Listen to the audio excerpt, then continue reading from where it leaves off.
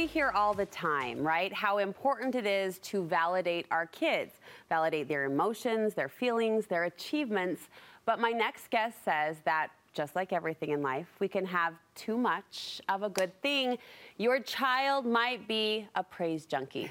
Studio 5 parenting contributor Heather Johnson wants you to raise children who are intrinsically motivated rather than externally, kids who aren't addicted to praise. She joins me to share how we can do that.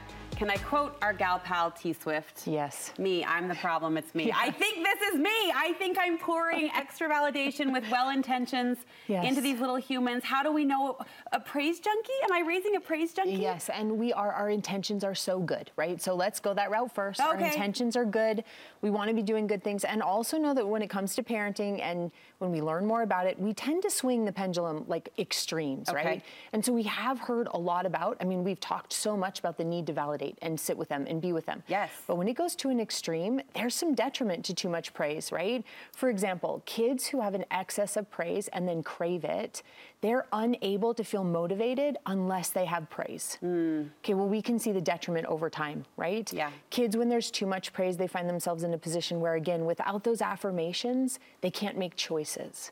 Well, we're trying to raise kids who can make their own choices and trust their own choices. Right. We also think as parents that if we praise a lot all the time, that we're setting them up to be more secure, but it does the exact opposite. Because what happens is they come to rely and decide on what's good about them and for them based on what we praise or what we say. So they can't ever discover that on their own. So when all of a sudden we're not offering them praise, they're insecure because no one's there telling them this is good about you, and they don't know what's good about them. So they can't do it on their own. Signs. Give me signs that I'm raising a child who may be relying too much on those words that you described. I think the very best sign is if you have a child who's always saying, what about this, Mom? Well, what do you think? Well, is this okay? Well, is this okay? Well, do you think that I should do that? And we make jokes that it's just little kids. No, think about your teenagers. They're consistently asking, well, what do you think? Well, do you think that's a good choice? Well, is this going to be okay? It could be everything from what they're wearing to the decisions they're making about classes that they're taking. That inability to move forward unless we're telling them, yes, you did a good job. Yeah, you put that together really well. Yes, that's great. And so they can't make those decisions on their own. If you're hearing that a ton, there's other things. If they are having a hard time making their own choices, all those things we just discussed. But if you're hearing those questions a lot, you're potentially in a situation where, yes, they are a little bit addicted to praise. Okay, well, good news. We're not to that point yet. Good. So maybe this conversation or this intervention is happening just in time. What can we do as parents? You say first, it does start with that inside-out validation. Yeah, that intrinsic motivation. Now, when we say intrinsic motivation, we often immediately think intrinsic and extrinsic. And I don't know, my mind always goes to like chores and allowances, right? Yeah. I want us to think about intrinsic motivation as building a child's inner voice. That's how we want to look at intrinsic motivation. It's what we can do to help our children have that inner voice that tells them, I'm good, and I'm trying, and I'm okay, and I'm a good person. We want them to be able to do that on their own instead of needing us to say, you're good, you're a good person, that was a good choice. So we want to build that inner voice, and we have to remove some of our praise so they can fill in the gaps with their own voice. So think of intrinsic motivation as helping your kids build that inner voice. The other thing that builds that inner voice and becomes intrinsic is when we can help them manage the narrative in their head, the way they talk to themselves, right? What they're telling themselves. We want to make sure that that's really healthy. So we can help them. We'll hear our kids say things to us like, I'm the worst, or I'm so dumb.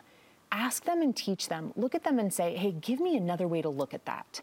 So that they can start developing that inner voice. Ask that question often. But question it. Don't fill in the gap. Right. If you cannot give them the narrative, but instead encourage them to come up with themselves, we are doing them a disservice when we fill in the gap. Now they're back to relying on us for their inner voice. Can I plug here? The best book to teach this, I don't know if you've read this, Hip Hip Hooray for Annie McRae by Brad Wilcox. Is so good. I have 3 copies, one in each of my older kids' rooms, and we read it often. It's this little girl who learns how to do that.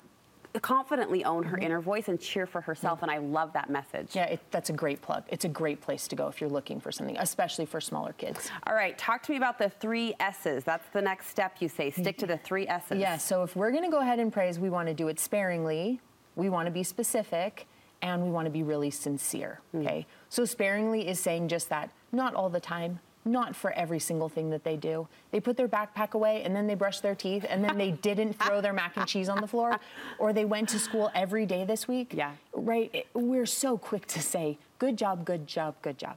And in fact, if we could even pull the good away and not use the word good all the time. Okay. And be, again, much more specific, it's so vague. And so when we're specific, we want to specifically talk about what it is they've done, the abilities, the qualities, the sacrifices that went into it, opposed to just good job. Which brings us to a place where we can be really insincere. Yeah. I mean, we've all found ourselves doing 3 things at once and saying, yeah, that's good. Yep, good work. Yep, great. When really, we're not actually even paying attention to what's happening. So it's a square the shoulders. When I give praise, I'm really going to mean it. You are. You're going to mean it, and you're going to mean it so much that you're not actually doing it all the time. The other mistake we make is we tend to make it either very vague or we go all in, like this was good or else this is the best thing you've ever done in the history of your 12 years of life. We want a middle, right? Think of praise almost like sugar or candy. A little's fine, but too much, it makes us sick, right? A little bit of sugar, no big deal. But when it's all we consume, now we're going to be in trouble. Now there's the analogy I'm going to be thinking about for the rest of the week. Think of praise like sugar. Absolutely, just like that. Yeah, Okay. So we want those 3 Ps. Okay, you want us to stretch waiting. Yeah, we are very quick to say, right now you can have it. They come and interrupt us and they say, can I have this right now? Or look at this right now. We want to look at our kids and say, in just 1 minute. Or your dad and I are talking. When he finishes his story, then you and I can communicate about this. I feel guilty when I say, and I say it a lot, I say, give me 1 minute. Yep. And anytime that little 2-word phrase comes out, 1 minute, I feel guilty. Because? Because I feel like I'm saying it a lot. I mean, 4 kids times 4 needs times 1 mom. Right. That phrase is coming out a lot. Do I not need to worry about that? Not so much, as long as you keep to the 1 minute. If you say, give me just a minute, and then you don't circle back around and attend, well, now we're somewhere different, right? Okay. We want to look at that.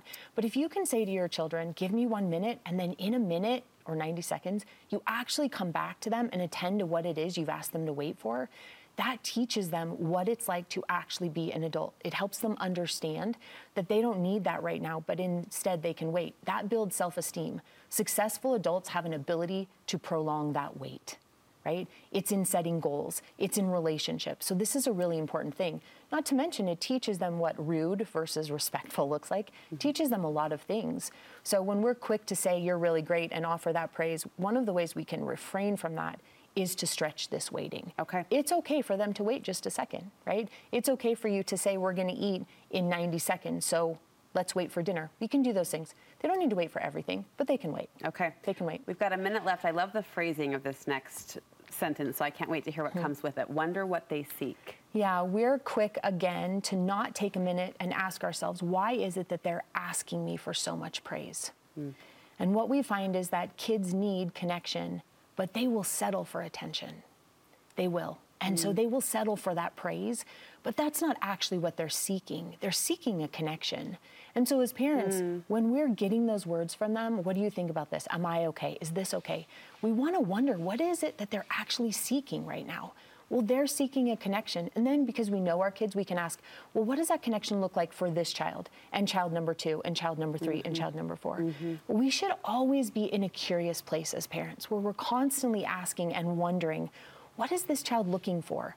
And that's everywhere. When they throw a temper tantrum, what are they seeking? And the answer tends to be connection. It tends to be connection. But they will settle for anything. So they will settle for that attention if that's all we can give them. But keep our minds open to being curious about what they're looking for. And there it is. Heather, thank you so much. Advice to help us avoid raising praise junkies. I'm going to think of that now as well. To contact Heather for counseling, you can seek out her information, her contact information on our website.